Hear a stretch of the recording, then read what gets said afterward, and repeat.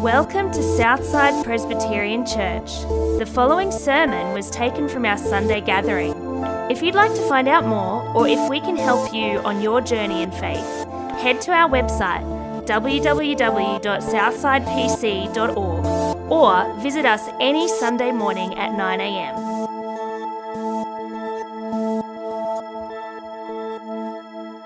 This is the time of our service where we now go online.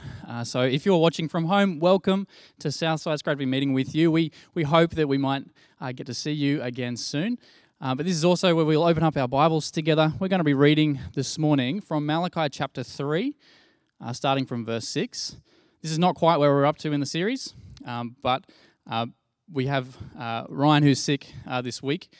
So Ross is going to be preaching this morning from Malachi 3.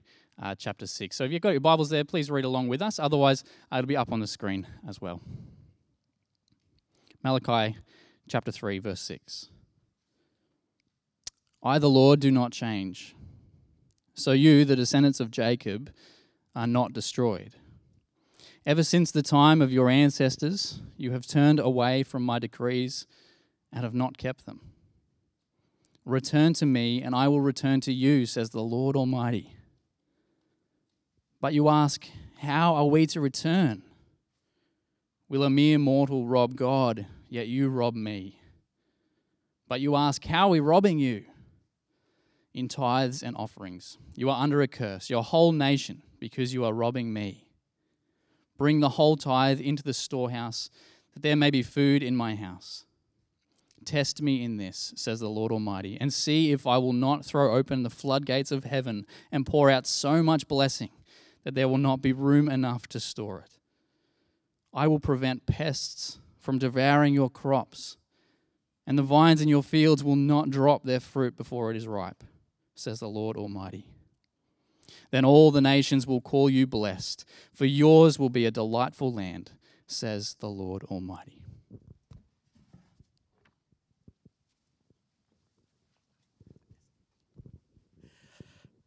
Thanks. Good morning, my name's Ross. If we haven't met, it's so good to be with each other this morning. And like Sam alluded to, with so much sickness, colds and stuff going around, as well as the COVID, who's talked to who or who's been where somebody else has been, is very different for us this morning. One of those things is, Ryan was going to be preaching on the passage earlier. He's, God willing, coming back next week to do that if you're following the series. But we are up to an interesting passage where God is calling his people again to draw near to him, and we want to be on that journey too. So how about we pray that God will speak to us this morning. Dear Father God, thank you for just being that loving God, that in our brokenness, in our messiness, that you're always there. You have your arms open to us, welcoming us to come to you. But Lord, there are things that are stopping us from coming to you, other lovers or other things we chase and desire. And Lord, I pray that you'd speak to us this morning so we can remove those things, be aware of those things, so we can truly enjoy being with you, near you as our Father God. We pray this in Jesus' name. Amen. We are in the book of Malachi, and Malachi is about drawing near to God and God's invitation. And Malachi the prophet, so he's talking to Israel some 450 years before Jesus. He is addressing the things that are holding people back from him. And he's already talked about how we lack respect for God, how we're not treating our wives right or our marriages right, so we think we can be a good worshipper but not good relationally. But there's also this money thing, money that is in our road as well. Now, I kind of want to apologise to anybody new here today that we don't always bang on about money, but we do follow the scripture. We do, if the Bible talks about it, we want to talk about it. And this is one of those Sundays where we do need to talk about our finances. But it's one of those tensions, isn't it? There's this one context where we're happy to talk about church and what goes on in church, and another context where we're happy to talk about money and how money works and how we spend it. But you bring the two together, and all of a sudden it becomes really awkward. I know it. Even as a pastor, I know it. All of a sudden, brick walls go up. A real sense of skepticism, cynicism. And I think it's kind of right and good to have a healthy skepticism when churches start talking about money. One of the reasons churches do it badly. And this guy, Kenneth Copeland, he pulls the two together. At the moment, one of the latest snake oil schemes that he's got is make a good donation and I will take your coronavirus. Put your hand up to the screen and I will take it from you. He's a big one on the schemes of seed money. Give me $10 and God will give you 100. Actually, give me 100 and God will give you 1,000. Give me all your money and God will bless you through that with prosperity. When it comes to church and money, we should be skeptical. And for that reason, and I know my own heart in this, I invite you to have a healthy skepticism on what we're talking about this morning. That is Ross being true to God's word? Is this what God is saying to his people? Have a think about it. Pull it apart. But I also want you to have a healthy skepticism about your own hearts, because it's our own hearts that often get defensive and we don't want to recognise actually we do need to be spoken to. We do need God to engage us in this area. So judge me, am I true to God's word? But judge our own hearts as well. Is this a message that I need to hear? I want to tell you I need to hear it. I need to tell you that our elders need to hear it. Our committee of management who look after our finances need to hear it. All of us need to hear it. None of us is exempt for engaging with God. It's a heart issue, but how that plays out with what we do with our finances, our stuff. It's very important for us. So what has drawing near to God got to do with how I use my money? That's the question. What's money got to do with me, my spiritual journey with him? God's going to unpack that. You might have noticed, if you've been with us on this journey through Malachi so far, there is this relationship that God establishes with his people, and that is God is a ruler God, and he wants to engage with his people, his children. And we have this image up every week, John F. Kennedy, back in the 60s, where he is... he's the most powerful man in America, one of the most powerful countries in the world at that time. They're sitting at his business desk. This is where all the big decisions are made. This is the president. But yet, he's got his kids at his feet. He's also a family man. And that's the image God is saying. I'm ruler. I'm creator. I'm the one and only true God. But yet, I'm a family guy. I want the relationship with my children. So when it comes to a passage where God wants to talk to his children on money, where is he going to go? Straight for the jugular? Straight for the wallet? No. He wants to establish the relationship. It's not about money. It's a heart issue. It's not about the budget. It's about having the most important relationship in the world is your relationship with God. God, the most important thing that he cares about is his relationship with you. The other stuff are issues. They're symptoms of the health of our relationship with him. So that's what he's pursuing. And we can see this in the opening verses of what we had read. This is God, the Father, talking to his children. I, the Lord, don't change, so you, the descendants of Jacob, are not destroyed. Ever since the time of your ancestors, you have turned away from my decrees and have not kept them. Return to me, and I'll return to you, says the Lord Almighty.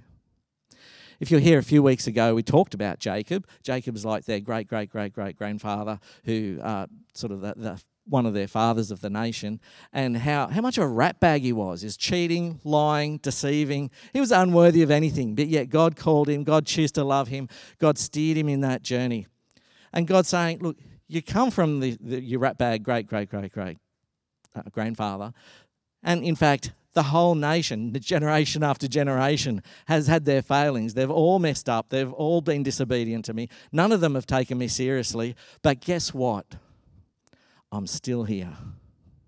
I'm still here. I still want a relationship with you. My arms are still open wide. I do want you to draw near to me. So this is the Father God with that invitation to reaching out. This is the most important relationship in the world, is God's relationship with you. So we have this Father God figure. But he's also the God, the ruler of the universe. And we've got to hold those two things together. So then he goes on to say, and this is the discussion, but you ask, how will we return? God says, will a mere mortal rob God, yet you rob me. But you ask, how are we robbing you? In tithes and offerings. You are under a curse, your whole nation, because you are robbing me. It's like, you're robbing God. God, the one you're meant to have a relationship with. I remember as a kid seeing my dad's wallet, my old man's wallet. And I remember looking at it going, man, see how fat it is? I can see all the notes. When I was a kid, I thought my dad was the richest man in the world because I could see all the notes. I lived in a time where we had $1 and $2 notes, by the way. So he might have only had $10 in his wallet. But gee, as a kid, even $10 was a lot of money. But it was like, I would never ever, to this day, never ever think of touching my old man's wallet. It was like taboo. It was out like that's crossing the line. It was very clear. I have so much respect and a healthy fear that I'm not going near that. And we can have that with somebody else's money, with our parents' money. But with God, somehow that all changes. As for Israel, they might have a healthy relationship with their father or respect their father's finances. But with God's finances, they have such a small view of God, no fear of him at all, that they're willing to take God on a ride with their money. So how's this playing out? Excuse me. This is playing out through their tithes and offerings. Now we need to just talk about what's the deal with tithes and offerings. It works off the principle where everything belongs to God. God's a creator and sustainer of the universe. Nothing happens without his control. He owns everything, created everything, sustains everything. And what I have is God's gift to me. It's only out of his grace that I have what I have. Whether it's my pay packet, whether it's my health, whether it's the sunshine, it all comes from God. And therefore, what I do with it is my gift to God. I don't have to do stuff, but I want to be God is generous to me. I want to be generous and give back to him. Now, this tithe is literally 10%. If you don't give 10%, you can't call it a tithe because tithe is 10%. And 10% thing is, it's not something the church come up with. It's not something invented for the temple. It's coming right from Genesis. Abraham was just following God. God called Abraham to follow me to a new country, a new land, and I'm going to look after you, trust me. And that's what happened. Abraham realizes he's got all these sheep and all these camels, got all these servants. He's got so much stuff that God's been blessing him with. And then he meets a priest of God. And Abraham says, look, it only feels right for me to give you 10% of what I've got. God's been good to me. Let me be good to you. Be generous to you. So he gives the priest 10% of what he's got. Jacob, who was mentioned earlier, the ratbag, the lying, cheating guy, he is trusting God on the journey. And God starts opening up the way for him to give him land and possessions. And Jacob says, hey, this doesn't feel right. I'm just getting all this stuff. Can I thank you by giving you? And he promises to give God back 10%, a tithe. And that's even before the temple comes in, when it was instituted that people should. This is good for us to do, to give back 10%. But then there's this offerings as well. People in those days were expected to make 5 different offerings throughout the year, ranging from animals to grain to loaves of bread. They also had festivals. So in Israel, the Jews, they were the party nation. They had festivals all the time, and they were expected to contribute to that. So the festival would work well. So the extra stuff would be, scholars have tried to estimate this, but around about another 10%. So they're giving a 10% tithe. This is my first and best, my income. And then another 10% into the workings of their of living out a life following God. So they're giving something like 20% of their income. But it's kind of like, it hurts when you think about how much you give, but if you go into business and you need a business partner, and the business partner says, look, I can bring in all the capital you need, all the finances, I can give you all the equipment, actually I'm going to give you all the customers, I'm going to do all the work. All you have to do is take the takings. So you take the takings, and at the end of the day, how are you going to split it with your business partner? He's providing everything, doing all the work. I mean, surely, Should he have 60 and I have 40%, since he's doing all the work? Should it be 50-50? He's doing all the work. God says, I tell you what, here's the deal. I'll give you all the takings, just give back 10% plus these other bits, even if you said 20% to the working of the business. 20%. I get to keep 80%, 90% for myself. But yeah, he only takes that. Only takes 10 or 20. But what happens when the business partner finds out that you've been cheating him? You've been ripping him off. He's not getting his 20%. He's not even getting his 10%. He's find out, if that happened, they'd say, you're a cheat, you're a liar, you're greedy. You know, keeping over 90% for yourself. And it's a level of the relationship where this is at. God saying, you don't trust me, you're cheating me. You're not being dishonest. You don't have a healthy view or understanding of me. So you're holding back. That's not a business. This is not how it works. And this is the reason. He says you're cursed. Because you don't trust me, you don't respect me, you don't have a high view of me, you have a low view of me, and you're far from God.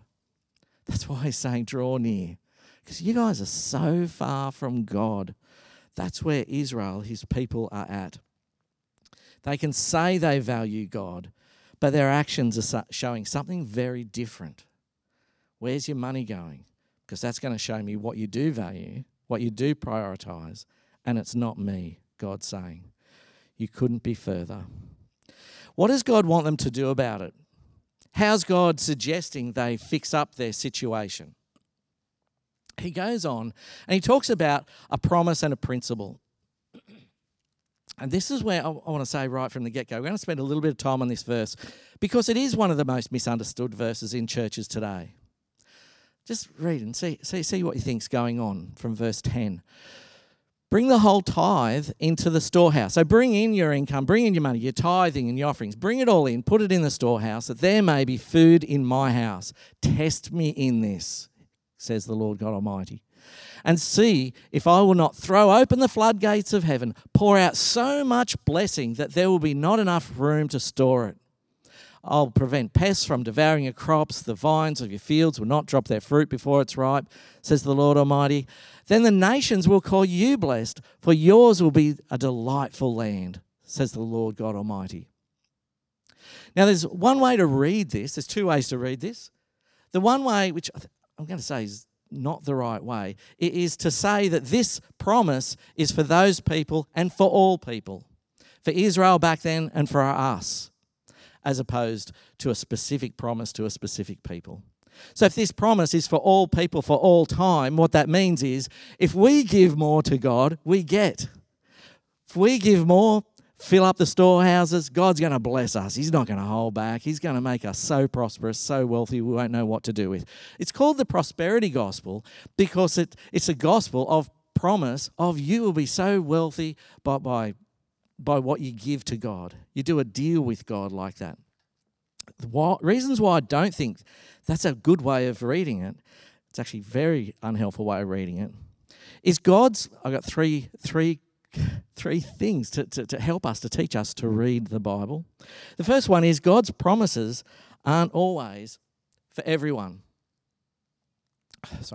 God's promises aren't always for everyone. So God says to Moses, grab a staff. Grab a staff, throw it on the ground, and it'll turn into a snake, I promise. Grab your staff, dip it in the river, and the river will turn to blood, I promise. Grab your staff, hold it up over the sea, and I will part the sea so you can walk through it, I promise. I've tried it, and I can say either God has lost his power or I'm not Moses, and I know which one's true. I'm not Moses. The promise was made to Moses. Jesus says to Peter, Peter, go and walk on the water. Peter goes and walks on the water. Did any of the other disciples get to walk on water? That'd be fun. But no, it was just for Peter. Jesus goes to some sick people, you will be healed. Promise.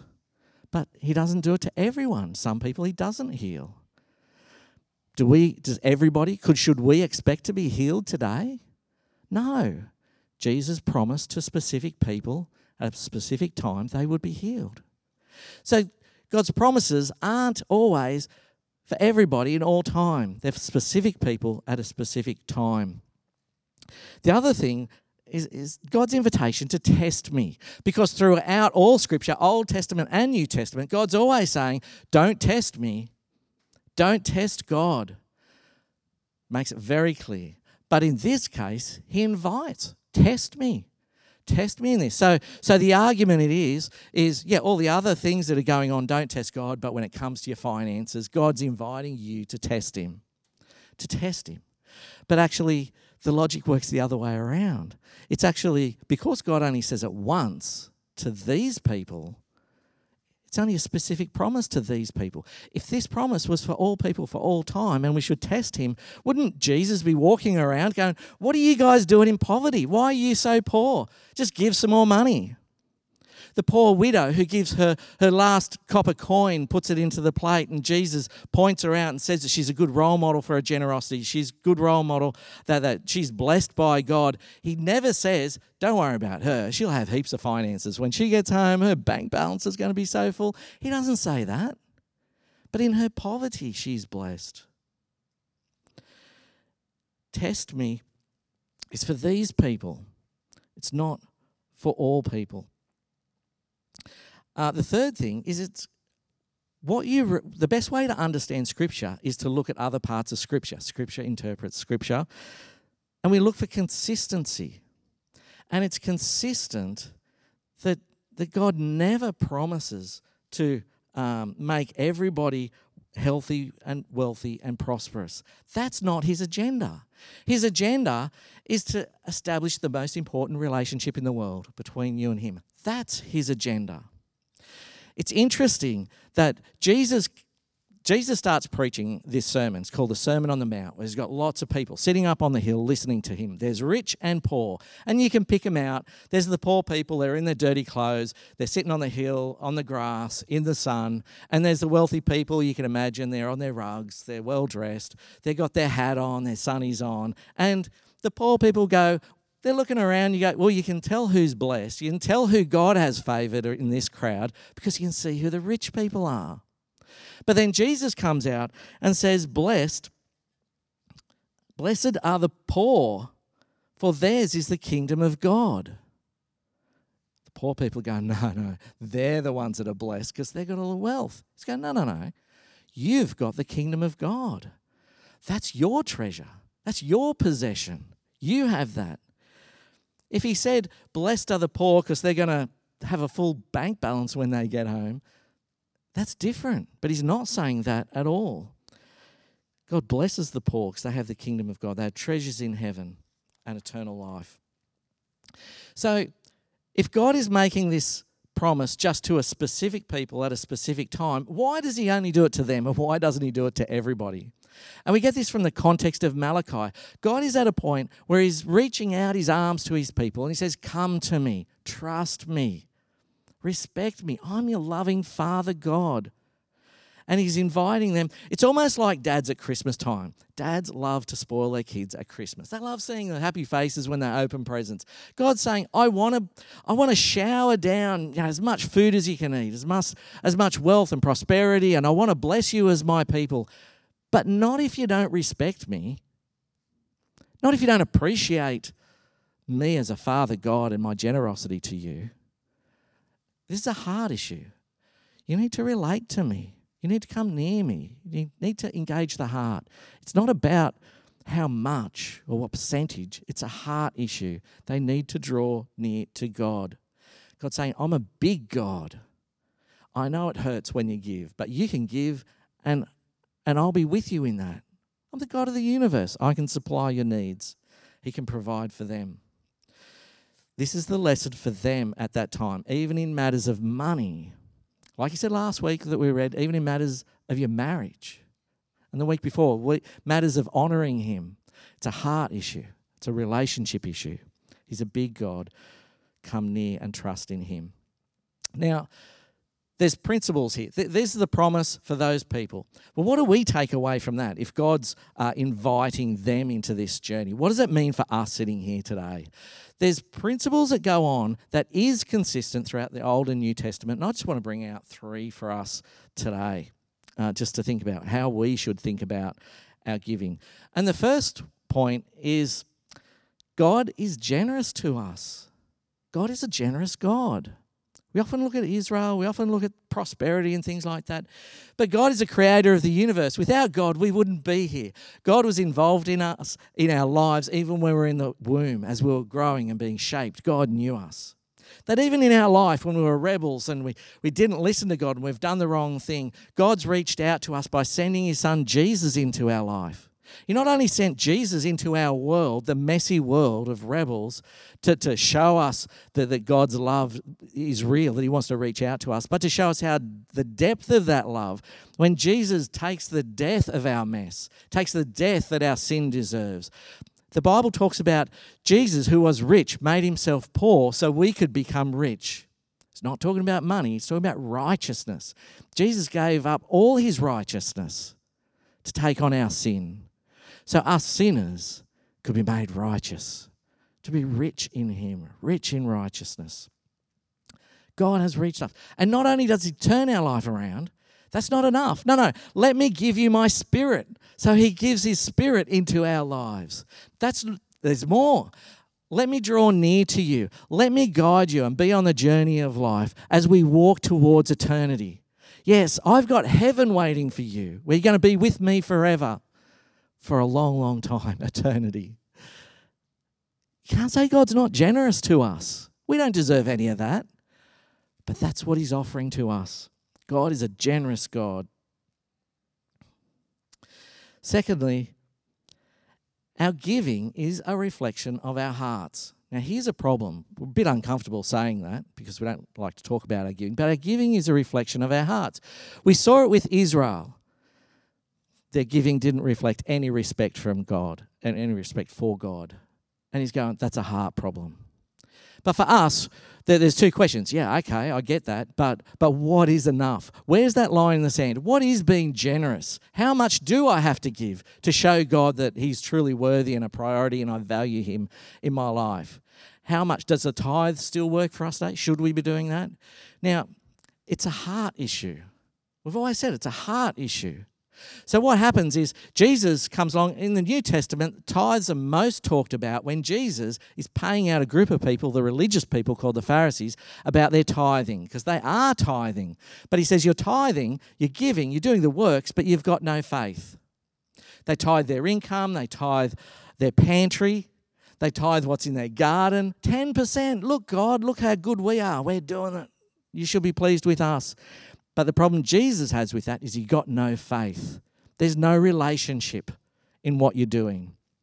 So he's telling them they're wasting their time. So it's like, whew, we don't have to tithe. In the New Testament, it sort of takes the pressure off. But then James, later on in the New Testament, James, Jesus' brother, says faith without works is dead. So he's pointing the finger at all the New Testament believers, going, you say you have faith, but you got no works. And he talks about giving and being generous as one of the works that believers should do. So here we have the Pharisees who are being legalistic. I give 10%, I'm worthy. He goes, no, you're not. You might give 10% because you're a legalist, but you got no faith. You got no relationship with God. But James is saying, well, actually, you guys are being legalists as well. You're saying, hey, I don't have to tithe, I don't have to give 10%, this is all cool. And he's going, no, you're being legalistic about standing on that principle, but you got no works. You should be more generous than the Pharisees if you appreciate what Jesus has done for you. So he's saying, you need to be generous and even more generous. Pharisees doing the tithe, but no relationship. James saying, you say you got faith, but you got no works. So you're dead. You're dead as well. So how should we understand the New Testament's idea of giving and generosity? It's talked mostly about in, if you want a couple of chapters to read and reflect on, 2 Corinthians chapter 8 and 9. That's a good passage to just sit on and think about. But in that passage, Paul talks about the Macedonian church who was giving to the aid of other churches. And the Macedonian church, he said, they're going through a hard time. They're going through trials, extreme poverty, yet they gave beyond their means. He says, I don't know how they did it. They only had the capacity to give this much, but they gave this much. That's generous. And we go, well, how much did they give? Give us a dollar amount. Or what was the percentage? What was their percentage that they were called generous? We're not told. It's just this principle again. Everything belongs to God. What I have is God's gift to me. And what I do with it is my gift to God. That's a response. What's God doing in your life? How's your relationship with Him? Do you have a big God or a small God? Are you cheating Him, robbing Him, or are you giving Him honour that's due to Him? It's that principle. Our giving is a reflection of our hearts. See, we make lots of excuses not to contribute, not to give. Yeah, I'm on not much of an income. I've got lots of bills this month. They're coming out of my ears. I'll wait to get my career up and running, and then I'll give the big bucks. I don't have to do it now. I know all excuses because I've given them before as well. I've said them all. Come into this building. Oh, I don't have to give this. These guys are rolling in money if they can do this. It gives that impression. Or when no one is watching. No one's keeping me accountable. Nobody's asking about my giving. We do this thing normally, we're not doing it because of COVID, but where we pass the bucket around. And what happens is we ask people to consider their giving because that's what we do as a worshipper of God. So we're happy to sing praises to Him, we pray to Him, we hear from His word, and giving is a part of who we are as His children. So we pass the bucket around. Now, in the process, whether you do electronic giving or cash giving, it's the process of holding the bucket. How am I going in this area of life? Am I giving back to God? Am I giving Him the honour? Am I drawing near to Him even with my money? And even if you do electronic banking, you should be thinking of that and considering it and passing it on. But the problem we have is because most of our giving comes through electronic, the bucket gets passed and it's like, well, should I be giving? Well, nobody else is giving, so I can just pass it on and nobody even knows what I'm doing because nobody knows. We don't have held accountable. It's funny, when people are missing from church, we like to encourage them and say, I haven't seen you for a while. You know, you're right to come back to church. Encourage people to go to growth group. Encourage people in their prayer or Bible reading. We encourage people in all those things, but we don't talk about giving. Nobody knows our priorities when it comes to giving and our money. So should we show our bank statements to each other? What are our priorities? Because that's what God is saying. It's not about the cash dollar. I just want to know where your heart is. And if I look at your bank statement, I'll know if it's where you're spending your money. But we can hide it. We can hide it and nobody keeps us accountable. But our giving is a reflection of our hearts and we need to be aware of that. We need to be aware of that. Thirdly, we need to teach our hearts. Now, this is interesting because sometimes we go, well, I'm just not feeling it. I'm not feeling generous, so I'm not. My heart's not in that position yet, so I'm not going to do it. But so much of our spiritual life is about actually teaching our heart where we want it to go. So we train our eyes not to lust after other people. And our hearts, we don't teach our hearts that. If I wait till my heart stop lusting to train my eyes, it won't work. I need to train my eyes. I need to train my hands to start serving. My heart says, I don't want to serve. I don't want to give up my time. But I'm going to go, no, I'm going to sign up for that. I'm going to serve others. And all of a sudden my heart says, hey, this is all right. I'm comfortable with this. Same with our money. I'm going to start giving and I know it's going to hurt. My heart says, oh, I don't do it. But then it goes, oh, no, actually, I get it. My heart gets it. Sometimes we need to teach our hearts what priorities we should be holding to. This is how Jesus explained it, because I know this is kind of a new concept to many of us. Jesus says, do not store up for yourselves treasures on earth where moth and vermin destroy and where thieves break in and steal, but store up for yourselves treasures in heaven where moth and vermin do not destroy and where thieves do not break in and steal. For where your treasure is, there your heart will be also. We want to say, when my heart is set on heaven, I'm going to be living for heaven. I'm going to be given to Him. My conversations will be but I need to be led by my heart. And if that's right, Jesus would say, for where your heart is, therefore there your treasures will be also. But He doesn't. He says, where your treasure is, I'm going to look at how you're using your time. I'm going to look at your bank balance, your bank statements. I'm going to look at all that stuff. Because where I see your treasure is, there I can see where your heart is. It's almost like we need to train our heart. Set our heart on things that we know are right. Now, I know how this works out. I know if I'm giving to the church, just putting it in real terms, if I'm giving into the church, I don't want my church to be wasting my money. I want to see stuff where stuff goes.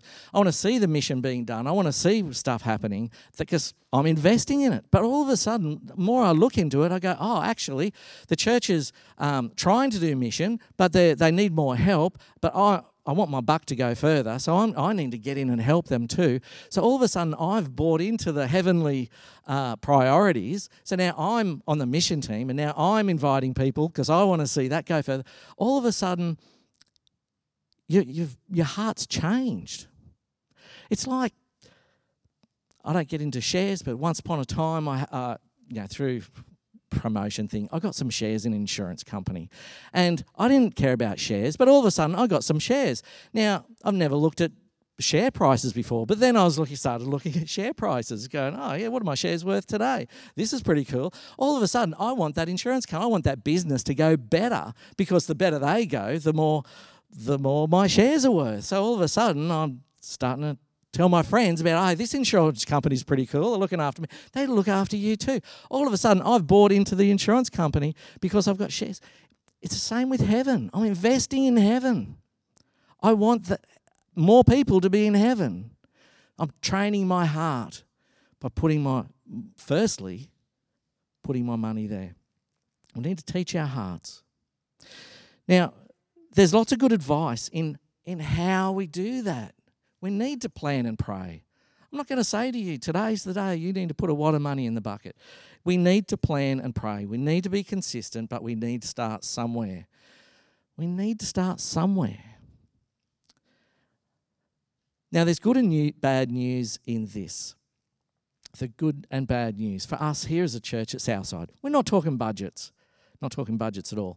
But it's interesting, during hard times, in the last 3 or 4 months, COVID's hit, jobs have been lost, hours have been cut back, people are doing it tougher.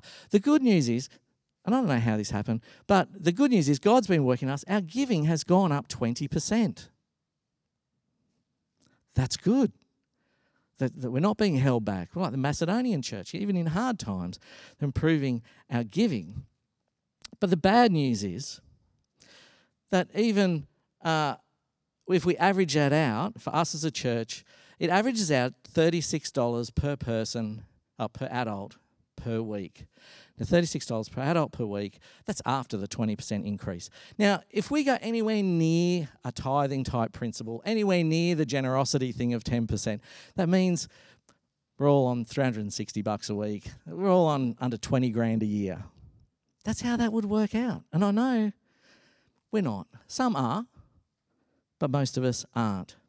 Or we could look at it from a different angle. There's about 50 people here that are on average wages who might be tithing 10%. That's 1 in 4 people here might be tithing at 10%, would give that much, which means 3 in 4 adults aren't giving any at all. Nothing. It kind of doesn't matter which way you spin it. That's a concern. I'm not talking to you as your treasurer. I'm talking to you as your pastor. Are we robbing God? How we use our money? Have we got a heart issue? This is not a budget issue. This is a spiritual issue. Are we treating God like a joke? Or are we removing that other lover, that idol of money, so we can truly draw near to Him? If we have a grip on our money and not willing to hand that over to Him, that's a problem. We're not trusting Him. But He is inviting us to draw near. He's not the God that's pushing us away and punishing us. But like to Israel, He is the Father God with His arms open. He is inviting us to draw near. He's just asking us to have the right heart and show it. Not just on the inside, but on the outside. That we be generous to Him. I just want to make this clear. I'm not making any promises you're going to get wealthy out of this. There's no promise of throwing you $10 and you'll get 100. I'm not doing that. I'm not even going to say it's easy. I'm not even going to say you won't be tempted in this every week to hold some back, because we do. That's the world we live in.